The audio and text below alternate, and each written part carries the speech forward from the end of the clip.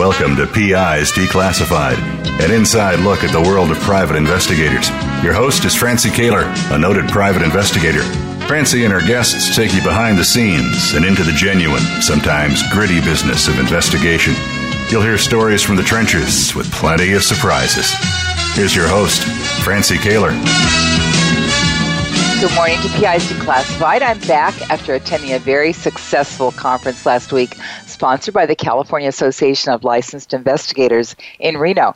So it was good to catch up with old friends and meet new ones, and although I could not attend, I heard that the National Association of Licensed Investigators conference in Alexandria, Virginia was outstanding as well. Well, today I'm delighted to introduce a guest on a subject that PI's Declassified has never touched on before, and that is the subject of the use of mailboxes, private mailboxes.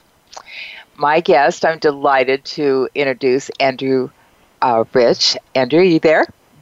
Yes, I am. How are you? Good. Thanks for being on the show today. Glad to join you. Now, you were a postal inspector, a U.S. postal inspector for 25 years, and we're going to be talking about the things that apply and don't apply to mailboxes, but tell us how you become a postal inspector to begin with. What is that process? Well, I started out as a police officer for 5 years in Reading, Pennsylvania, and wanted to try traveling while doing investigations. I just kind of wanted to expand personally, and a friend of mine who actually was a federal prosecutor suggested the Postal Inspection Service, at which time my response to him was clearly one of confusion and thinking, what the heck is that? And so he invited me to meet some. So actually, he invited me to meet a couple of agencies and federal agencies. But when I met with the postal inspectors, I was very happy to hear that they have what's considered case ownership. In other words, if you start an investigation and you need to travel to another state to do interviews, and you do that, you don't parcel it off to an agent that's out there and may not really care about your case. And so that really attracted me at the time, and they had a process in the application process that no longer exists, but it did back then. It was a grassroots. In other words, you had to go into the Postal Service itself in order to even apply, and you had to put in 1 year. So I did that, and got vetted. The process for the vetting was about a year until all the clearances come back. And originally, I'm from England, so they actually did interviews over there. Some of the family members that they had sent over. So, but once that was cleared off, and then I went to the academy, and I have to say that I really enjoyed a great career for 25 years, and I've been retired now for 5. Interesting. So that year, were you actually working for the post office in some capacity? Yeah, I was trying to get involved in all different aspects, knowing that if I certainly made the vetting process, which was obviously hopeful of, that I would gain a lot more knowledge of the operations and everything. And obviously, you can only gain so much knowledge, but at minimum, what you do gain is an understanding of where you have to go to get your answers and to get the answers that you really need. So that period of time was actually quite beneficial. But they don't really do that kind of part of the process now. It's changed, obviously, in the years. Right. I'm sure much is done online and by mail and that kind of thing instead of going directly. I can't imagine sending people over to England today. That would be so expensive to do a background. For the background checks, nobody traveled over. They requested counterparts, if you will, to do that part. And when you're talking to family members, hopefully not a whole lot will say bad things about you, but you can never tell, I guess, for your family. But but it worked out good. Okay, so I have absolutely no knowledge of what a postal inspector does. So what kinds of things do you get involved in? Well, anything actually that affects the U.S. mail, but and so most people would, thinking about investigations, would say, and yawn right afterwards. But the thing is that there are so many aspects that touch it. So you've got whether it's white powder, obviously the anthrax went through the U.S. mail. You have mail bombs.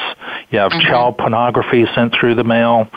You have, obviously, the mail fraud statute, which is probably the most used statute across the board that involves any kind of scheme that is furthered by the mail. Obviously, you've got all the theft of mail. There is just so much that you're involved in. And because of these responsibilities, you're usually a part of a task force for anything else to include terrorism issues, obviously anything that we as an agency could do to further that aspect.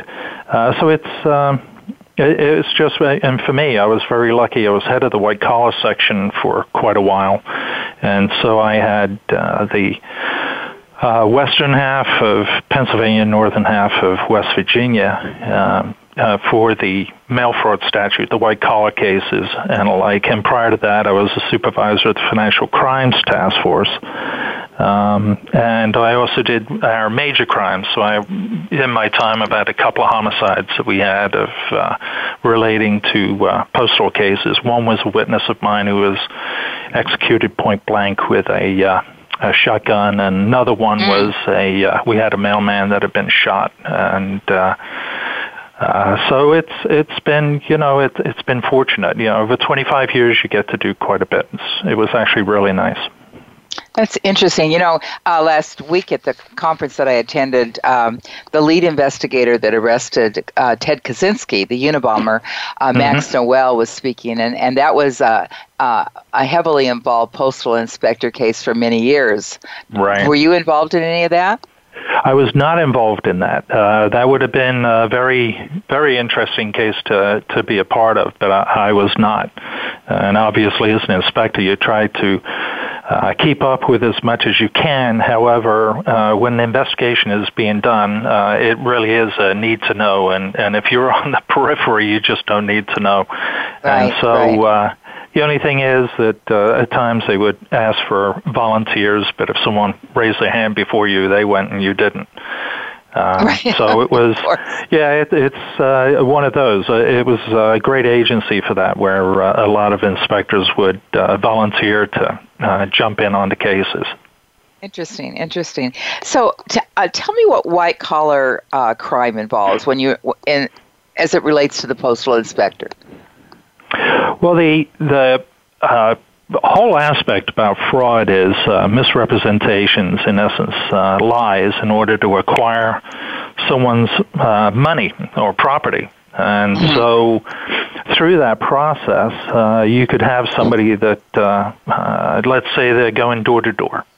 And so we have no involvement, no going across the state line, just going through a couple of townships, knocking on doors, and making misrepresentations to people about, let's say, either an investment, home improvements, loans, whatever it is. But if they've gone around for several months, and then at one point we have one individual that either sent a mail specifically for or just furthered that scheme, those lies, so it doesn't have to be the bad guy, then that whole entirety, that entire scheme can be brought in a federal court under the mail fraud statute. You only need one mailing to actually get it classified as a federal crime. And unlike many of I shouldn't say all the states, obviously, but many of the states, they have to literally itemize each individual, let's say, attribute of the losses and charge each check or whatever it is. And then in the mail fraud statute, you're given a lot more latitude. You can basically cite one or two checks if you want, or a handful of checks, but you can cite the entirety of the amount of the scheme. Not just the one mailing, but for everything that went into that scheme. So as long as it was a continued fraud, it's all included.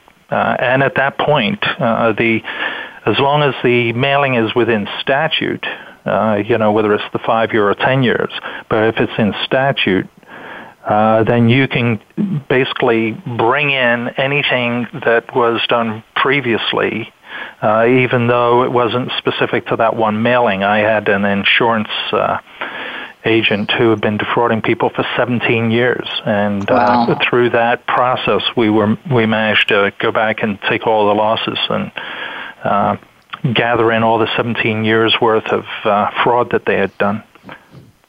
And that could happen even if there was just one piece of mail that was sent through. Well, the mail gives the jurisdiction.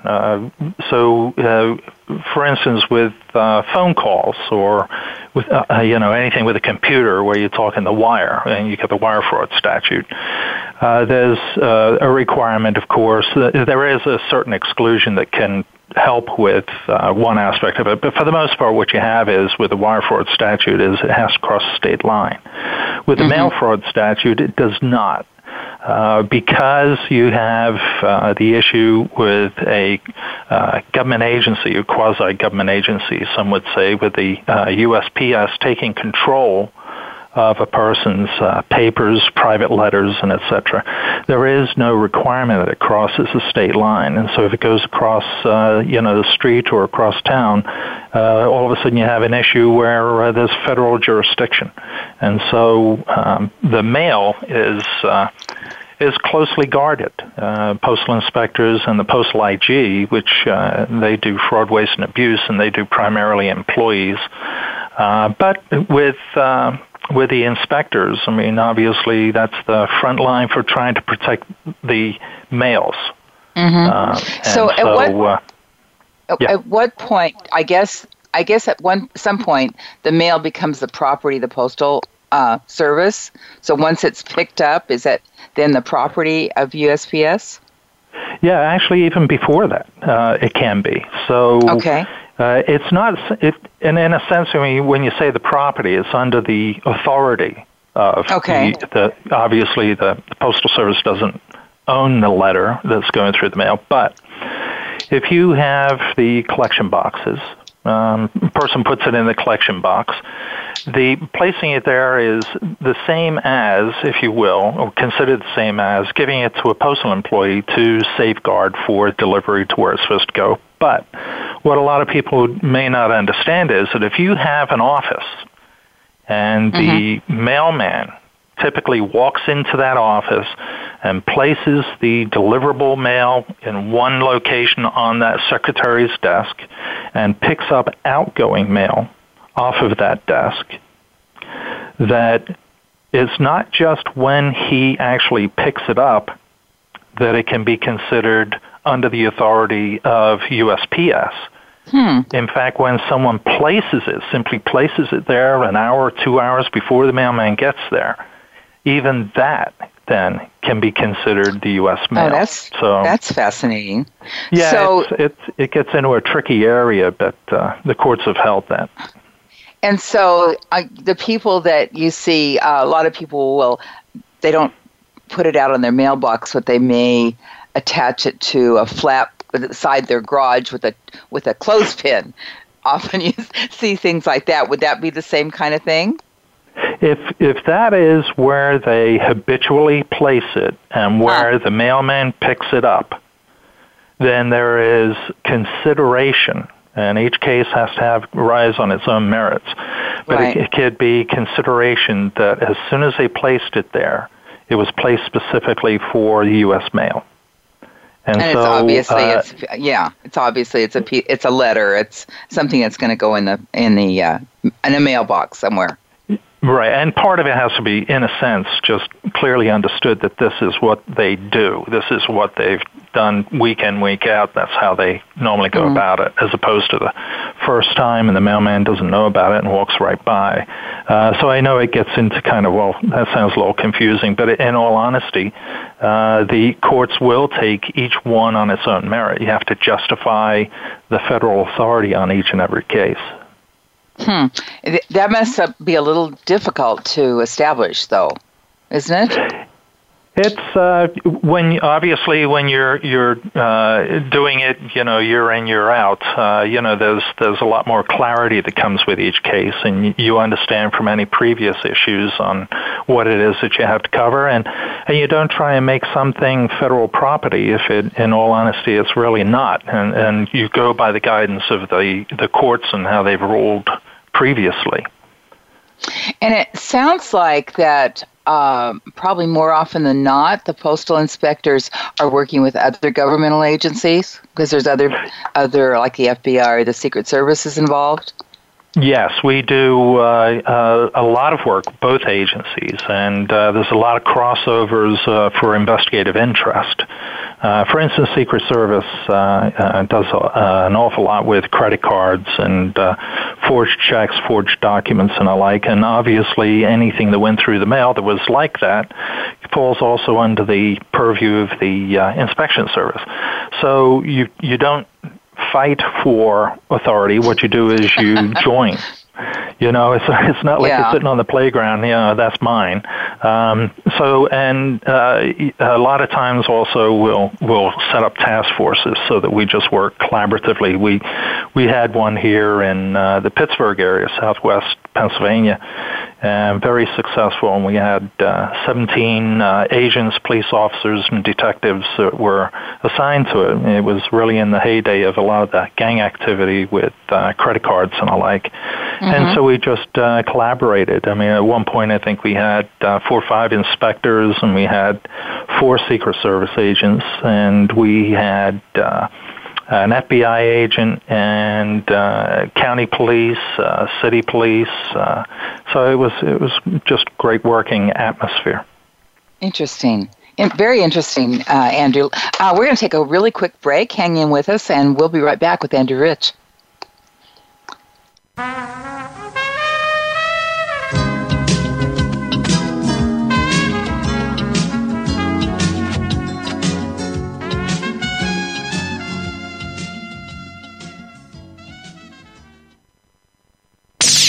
The Internet's #1 talk station. #1 talk station.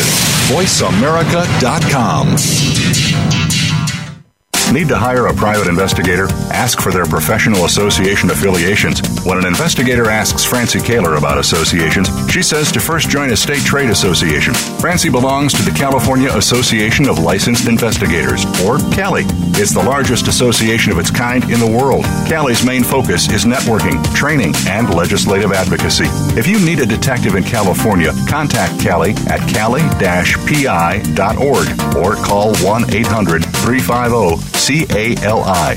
For a national association, Francie's choice is the National Council of Investigation and Security Services, or NCISS. For over 35 years, the Council's primary mission has been to represent its members before the United States Congress and governmental agencies. Find the Council at nciss.org or call 1-800-445-8408. NCISS and CALI are great places to look for a qualified private investigator. Tell them you heard it from Francie on PI's Declassified.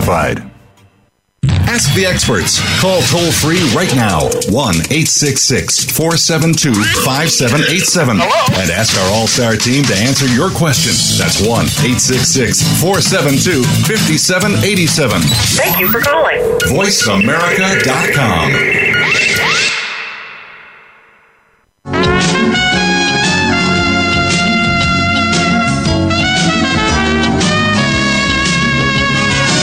You're listening to PI's Declassified with Francie Kaler.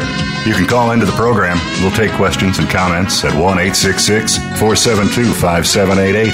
That's 1-866-472-5788. You can also email your question to Francie. Send it to francie@pisdeclassified.com. Now, here's Francie Kaler. Andrew Richards, not Rich, it's Andrew Richards, a former U.S. Postal Inspector and former law enforcement officer, and present private investigator, is talking to us about the postal inspection process, how that all works, and how the task force work. And we were just talking about the task force. When you get assigned to a large task force like you just described, how does that work? Is there one head person, and then everybody has their assignments, or how does that operate? Yeah, actually, the process is interesting. Sometimes you get volunteers, and obviously some agencies they'll send who they don't want elsewhere. That can happen. But that could be overall, a problem. Yeah, it can be, but you work through it. But you'll get some investigators that they want to be door kickers and they don't want to do paper crimes. And but in all honesty, they can be a lot of fun. I know some people probably rolling their eyes at that one, but I've been on a lot of task forces. But with the Financial Crimes Task Force, I headed that, and the way that we operated was.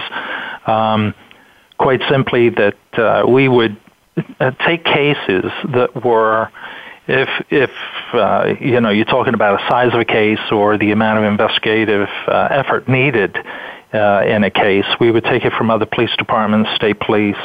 Sometimes we'd have a federal agency that, for the most part, they did not have enough time or man hours to be able to work it, because there's a lot of federal agencies that are actually smaller.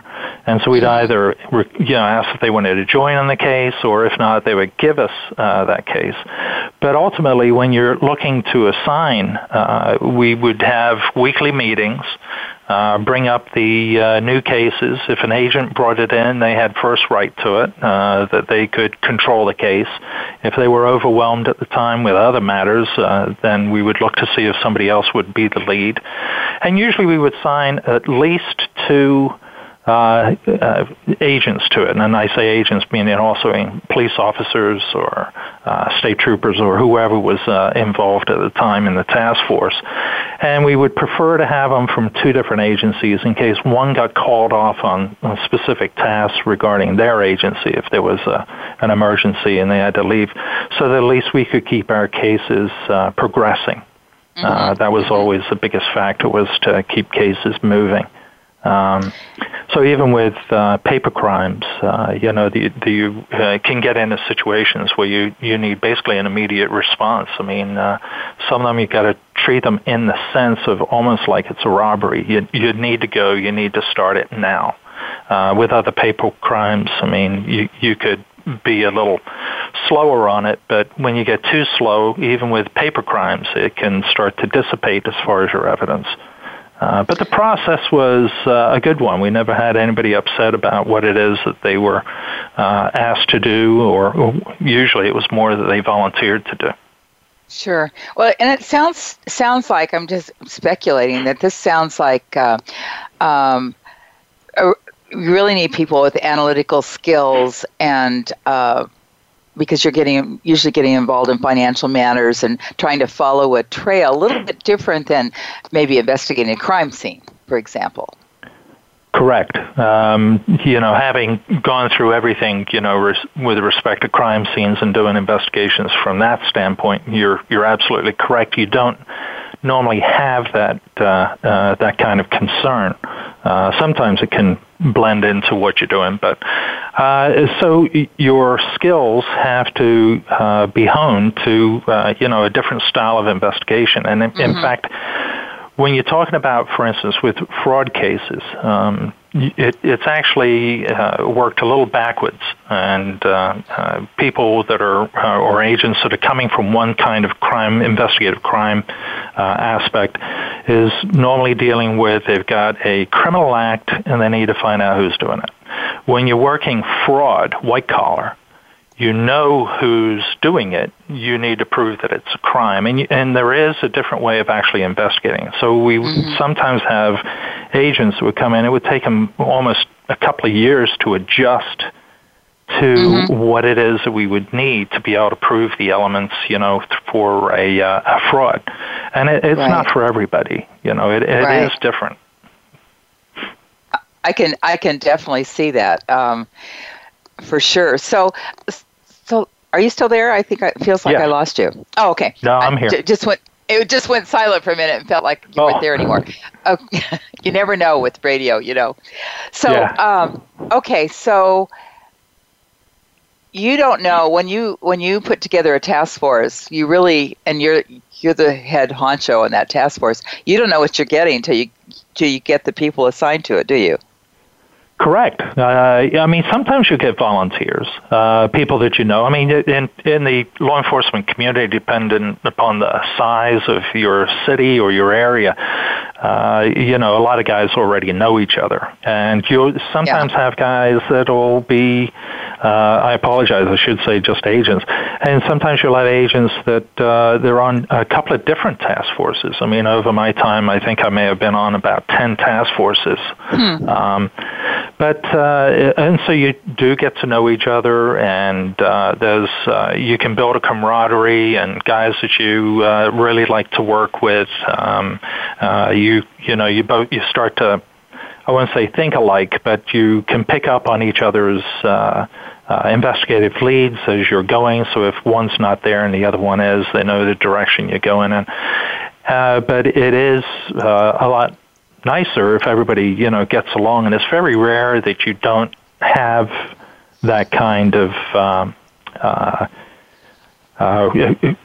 aspects to where you are getting along, and you all not only professionally but personally are in essence getting along. And it is important when you do an investigation that there be some form of professional relationship there of where you can do an investigation, because one of your bigger issues is going to be your interview skills. And if one is not particularly skilled and the other one is, and it gets into situations sometimes where you can actually take an interview and not be all that productive with it. So it's better if people do get to know each other.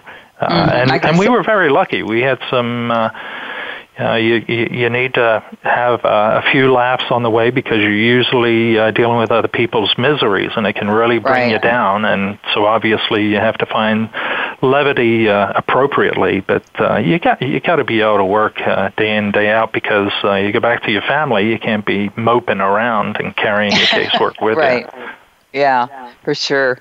Interesting. So one of the things that's always a question, Andrew, is the use of a mailbox, and whether you can put something in the mailbox, or whether you can look at the mail in the mailbox, and all of that. And investigators talk about this all the time when they go to a door and nobody's home, and maybe there's mail in the mailbox. So what are the rules on that? Well, I really start out on this. I really want to start out with a big caution, because if you're not doing things appropriately, you're going to get into a jam. So, and the other aspect to this is to understand the seriousness of what's called sanctity of the seal with the U.S. mail. So the sanctity of the seal means that under no conditions, anything in the mail, under no conditions may it be opened. The only time that it can be opened is with the application and approval of a search warrant. So even for a postal inspector, can't open it, can't do that. There is classification of certain type of mail where there are an exclusion, but anything else that you're ever looking at with your first-class mail, express mail, anything else that falls under that kind of general letter-carrying personal items, you cannot open, bank statements, and etc. So there is zero latitude on that aspect. So the point that I had addressed in the magazine submission was more so for a legitimate badge-carrying investigator, someone who's got a license and is out at a location and trying to get an understanding as to whether, in fact, that person is there, or not just physically at the time, but as to whether that's an actual address. Maybe they got a lead, but they don't know. They knocked on the door. So if we have a mail receptacle, and I'll clarify, too, that mail receptacle is not locked, okay? For where the person, where it's privacy. That if you look and you see the letters and you can see the name and address, no one's going to come and slap you on the hand. You can't take it. You can't remove it. But if it's you looking at it, there is nothing inappropriate. For instance, let's say that a parcel was delivered, and the mailman walked up to the front door and dropped it onto the front step. Now you walk up, and you see it there. There is no violation. You haven't done anything. So with respect to the mailbox, if it is locked, that person has indicated their level of privacy that they have. And from that, you should not be tampering with the mailbox. The mailbox itself also has a protection.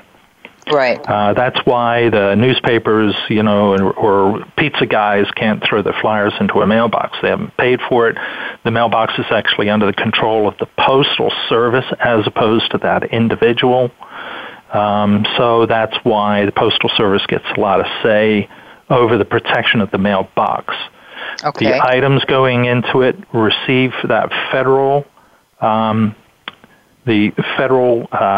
authority over it. But if it is something where you can see it, there is nothing wrong in looking at that mail to see if it is your person that you're interested in. Maybe it'll help you and move on to another address. Removing it, taking it, opening it, you are now committing federal crime. You can't do that. So you need to be smart about the way that, that you're approaching it. And the other aspect, too, is that, of course, mail comes under a federal authority, but it can lose its authority. For instance, if someone just leaves it in the mail for days and never gets it. There is a point where the courts have held previously in the federal courts that, well, listen, at some point, we can't keep saying it's federal. Okay? The Postal Service has done its job. They've dropped it off. Get your mail out of the mailbox. Now, that doesn't mean that come 5 o'clock that day when deliveries are normally done, that it no longer carries federal authority. But again, it goes case to case as to whether or not it would have a federal authority or not. But if it doesn't have federal authority, it's going to have local or state. So it's still under authority, so no one can just, well, it's not federal anymore, so I can just take it. Well, if there's state violations there, then you've got to deal with that. But with respect to the jurisdiction, there are limitations on it. Okay, so say you've gone to the same house 3 days in a row and the mail is still, looks like it's been there the whole time. You should be documenting that information, maybe photographing that the mail's there to show that there has been a pattern. Yeah, I think that would be prudent. I think it would be, from an investigative step, it would be prudent. The one thing that they would also need to, state is, how they found the condition, with the mailbox, it's not being locked, it's open and viewable. And if there's a package that's dropped on the front porch, and it was someone and you're using it as an investigative step, I'd take a picture of that. I don't see how anybody would think that would be protected. It's not. Okay. Now, I'll just throw this one little caveat in, but this is as much for law enforcement who usually knows this, but sometimes local police don't know. Once the mail has been taken inside the house, it loses federal authority. So if someone's taken their mail, thrown it on the coffee table, I don't care if it's open or not open, it no longer has that protection of federal authority. So you'll get officers who are, well, I can't open that. That's federal property. It's not federal property. But all that we'd have to do to get clarification is contact the local postal inspector, and they'd walk them through it. Okay. Now, back to what you said about removing mail from the mailbox. Okay, so I think most of us are experienced with the little black mailboxes with the flap on the top that's usually open with the mail sticking out of it. Right. So, and say you can't see who it's addressed to. Can you pull that out so you can see the name and address on the envelope? I really got to tell you, I don't see where the investigative harm would be. I'm not of the. I don't believe the courts would interpret that if the person is not removing it for a personal benefit.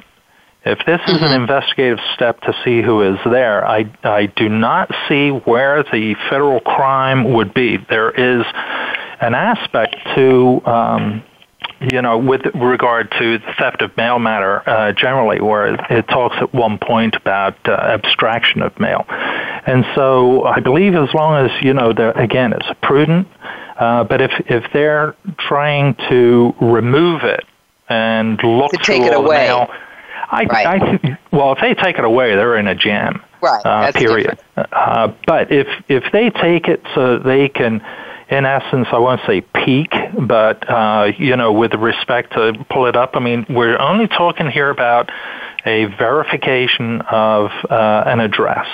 Nobody wants to knock on the door of somebody who's got nothing to do with anything. It's a bad address that you got. And so it wouldn't be unreasonable to say, well, okay, will they get mail here? Well, the mailman can't tell you. Mailman shouldn't tell you. He's not supposed to tell you. No. Okay. No, he's not. And mailman can get in a jam if he says, oh, yeah, 212 Main Street, yeah, that's the Joneses, and they get all that. He can. He acquires that information in the official capacity of his job. In fact, under the guidelines, they're actually not even allowed to tell the local police about that. But that's easily, again, addressed with the local police department contacting their postal inspector and going through that process. Interesting. That's very interesting. Okay, so you mentioned that nobody could open that mail. What happens in the postal department if you identify, say there's something, I'm assuming they go through scanners, that you see something in the mail that shouldn't be there. Is the postal department allowed to open it? Well, the Postal Service has obviously authority control and with the idea of the safety of the employees. And so we obviously we have those instances where we get a mail bomb. Yeah. And so as some of these things come to light, as it's going through the process of going through the mail, if there is something suspicious about it, then it's set aside, inspectors are called, and obviously we have the equipment. And for those, if it is an exigent circumstance, whereas it's the suspect about it in the sense as to what it's leaking, then we can get an emergency search warrant for that to open it and identify it. If we put it through an X-ray machine and obviously you see the wires, you see a trigger and a like, then inspectors are not, they don't dismantle bombs. I remember seeing a movie with, it's called Postal Inspectors, and at one point the guy came up and kicked the package. It's like, I think that'd be the last thing I'd ever do if I thought it was a bomb, but... So we go through that process, and then we would call in whichever agency had guys that could handle the bombs. But there's inspectors that are trained in bomb investigations. It doesn't mean they dismantle bombs. So yes, there is an authority there. Yeah. Okay, hang on to that thought because I want to come back to it. We need to pay the bills here. We'll be right back. Andrew Richards, we'll stay tuned.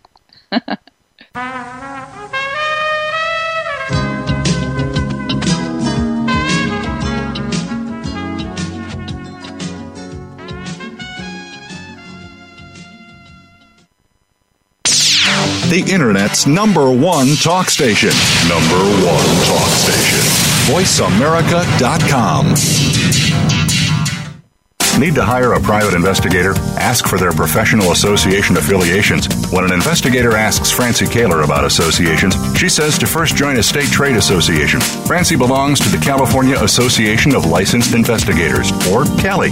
It's the largest association of its kind in the world. CALI's main focus is networking, training, and legislative advocacy. If you need a detective in California, contact CALI at cali-pi.org or call 1-800-350-CALI.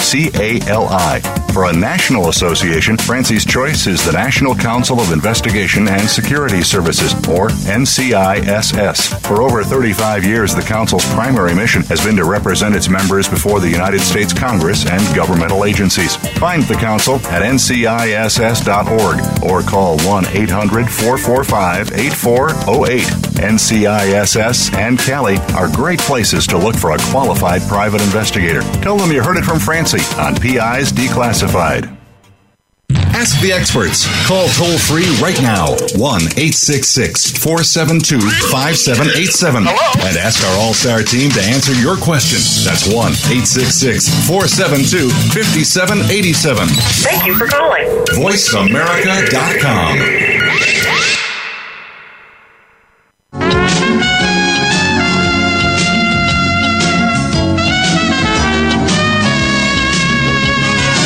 You're listening to PI's Declassified with Francie Kaler. You can call into the program. We'll take questions and comments at 1-866-472-5788. That's 1-866-472-5788. You can also email your question to Francie. Send it to francie@pisdeclassified.com. Now, here's Francie Kaler. We're back with former Postal Inspector Andrew Richards, and so I was just really amazed, Andrew, when you were talking about that even the post office has to get a search warrant to open a package, unless actually it's an exigent circumstance, of course, which loss of life could be a problem. But that was amazing to me. Yeah, and actually, postal employees, don't have the authority. Just so we're clear, we're talking postal inspectors. Postal inspectors, obviously, being law enforcement, they carry weapons, all those other normal protections of law enforcement. So the postal employees, of which is over 600,000, they have, they do not have that kind of authority. Very interesting, and it was just amazing to me that you had to get a search warrant if there was a problem. So often packages will break open, and you were mentioning when we were offline here, sometimes a lot of people will try to send drugs through the mail, which obviously is a bad idea. Yeah. We wouldn't recommend it, right? Yeah. No, but can you identify them within the postal department? There are drugs in that package? Well, let's speak first about the ones that break open, of which they're there. Let's say they're a little greedy and they want to get as much sent in that mailing as they can. And they're packages, and they only wrap them for the way that they know how to wrap. I guess not even wrapping it like a Christmas gift, but they break open. And if there's something that's suspicious about it whatsoever, then the postal employees doing the processing will set it off to the side and contact the inspectors. Now, the inspectors go down, do a preliminary investigation, but if they want to look any further at that, they have to get a search warrant, a federal search warrant. Now, we've done that before, so it's not problematic. But that package will sit there until the warrant is obtained.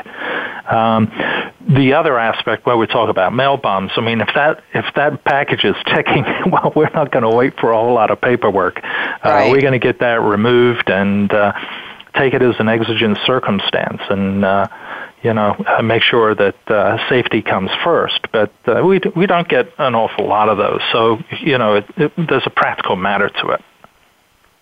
Interesting, very, very interesting. And just so people that are sending drugs through the mail, you can identify the drugs when they're going through the system, can't you?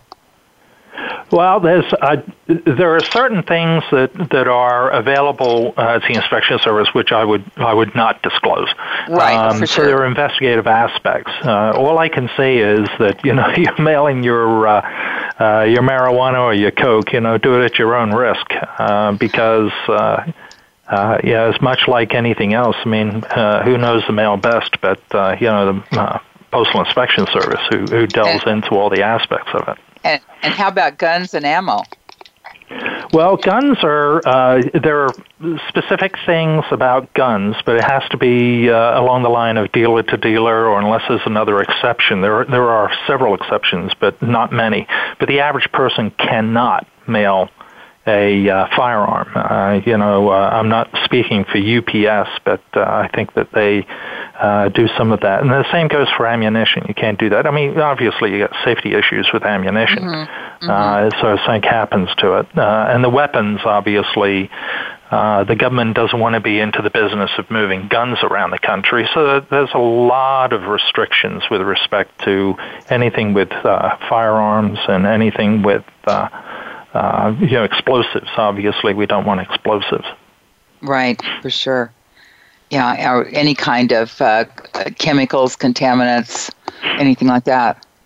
Right. There are other carriers that can do that. So when it comes into the aspect of drugs, or obviously with what we had with anthrax so many years ago, we don't want a repeat of that, and so a lot of effort was put into a huge investment by the Postal Service to ensure that the mails were kept safe, and so specific equipment was obtained to try to seek out those kinds of materials. So it's the Postal Service is more as much let's say as safety minded as what it can be.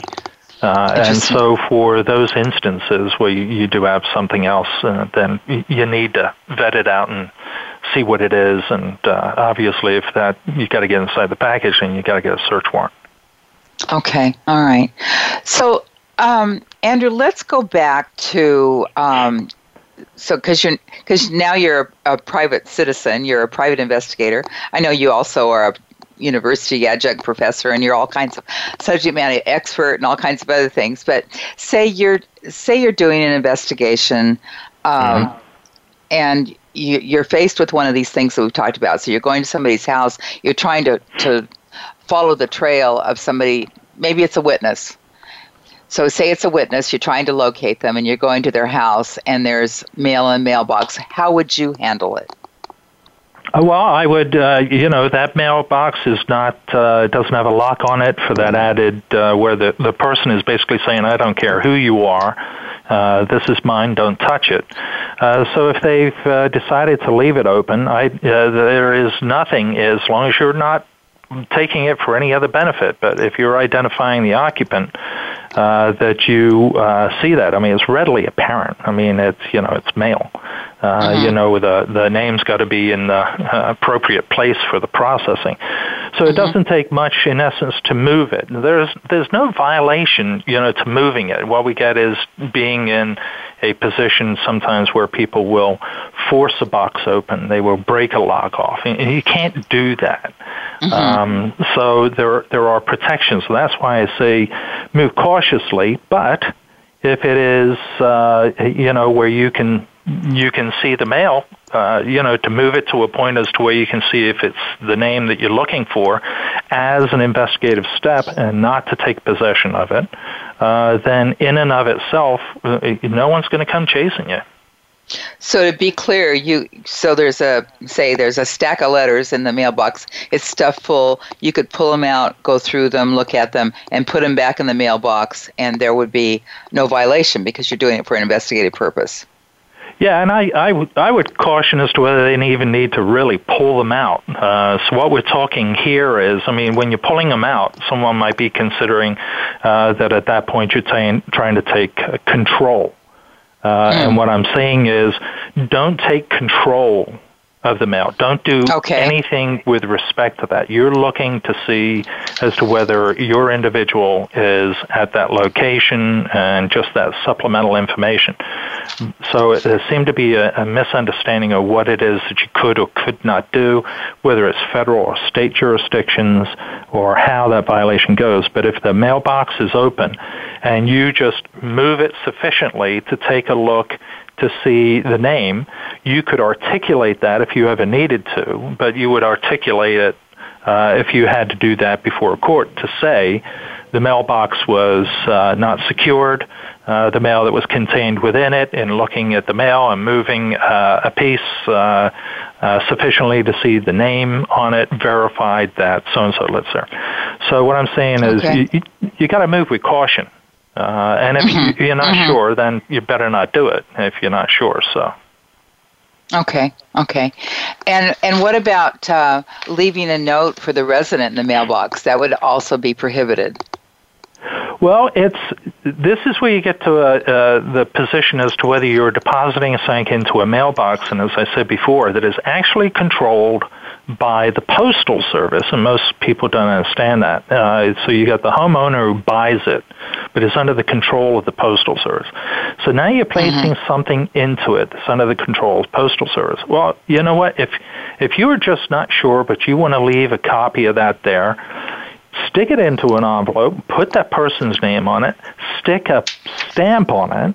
I know that sounds weird, but it will, in a sense, it will avoid issues as far as you depositing something into a mailbox. Strike off the stamp with your pen, which actually to all postal employees knows that stamp is being used and it's voided. It's just not going through the processing. And then take a picture, if you will, of that item as you're placing it in the sense, into the mailbox. And you're covered. But it is, I know it sounds strange, but that step of putting a stamp on it to avoid issues is beneficial to you, especially if you're an officer of some kind. This is where, like, pizza shops and they take flyers around, stick them in the mailboxes. Well, you can't do that. The reason you can't do that is because it delays the mailman in delivering, because he doesn't know if it's an outgoing piece of mail or what it is, and so a lot of that comes from those concerns as to whether it's economics. He's not moving efficiently, and so. But from the perspective of an investigator, you want to leave something in the mailbox, stick it in an envelope, put that person's name on it, put a stamp on it, cross it off, take a picture of it, stick it in the mailbox, and you're okay. That is such a great tip. That's really a great, very simple, but a great tip for if you're trying to reach somebody. Because if you know they live there and you can't ever reach them at home, and you want to leave them something, that is just a really good idea. It's very easy. Just very easy. Yeah. Okay. All right. Very good. That's very interesting. And when you mentioned the article that you wrote. Well, I guess you sent a letter. You were telling me you sent a letter regarding an article that was in PI Magazine, and then it resulted in an article that PI Magazine published. And as everybody knows, PI Magazine is one of our faithful sponsors, Jimmy and Rosemary Mises. So we appreciate them so much. And this was a great article. A great magazine. I read every monthly publication. They have some great articles in there. Do you? Oh, that's good. Yeah, because it's a very good magazine. It's a very it's a great service to the investigation community for sure. Yeah. So, any other tips you can give us, Andrew, that in your experience as a postal inspector that you could tell us to do either do or not do? Well, I'll keep it to, anything with the Postal Service, and that is, if you're just not sure about something and you're trying to get information, just try and keep track of local postal inspectors as opposed to going through a 1-800 number. So if you come across a postal inspector, try and get his direct number from law enforcement perspective, or if you're doing that kind of thing to build up, in a sense, a relationship. I mean, nothing's going to be short-cornered for anybody, but what it is that you're looking for is that guidance. So postal inspectors are a pretty friendly bunch. If you're looking for help on something, they're good people to call. Oh, that's good. That's good information. You know what? Thank you so much, Andrew, for clearing up an issue that has long been discussed by private investigators. And, of course, thank you to... Yeah, absolutely. And thank you, of course, to PI Magazine. If you're interested in advertising on PI's Declassified, you can contact me at Francie, at specialcircumstancespi.com, or my wonderful producer, Sandra.Rogers, Rogers, at voiceamerica.com. So, folks, tune in again next week as we declassify more real stories from real investigators. Thank you, Andrew. It's PI Declassified. I'm Francie Kaler. Thanks so much for listening. You've been listening to PI's Declassified with your host, Francie Kaler. Tune in every Thursday at noon Eastern Time. That's 9 a.m. for you West Coast listeners. PI's Declassified explores stories of deceit, mystery, and detectives unraveling the truth. Every Thursday at noon Eastern, 9 a.m. Pacific Time here on the Voice America Variety Channel.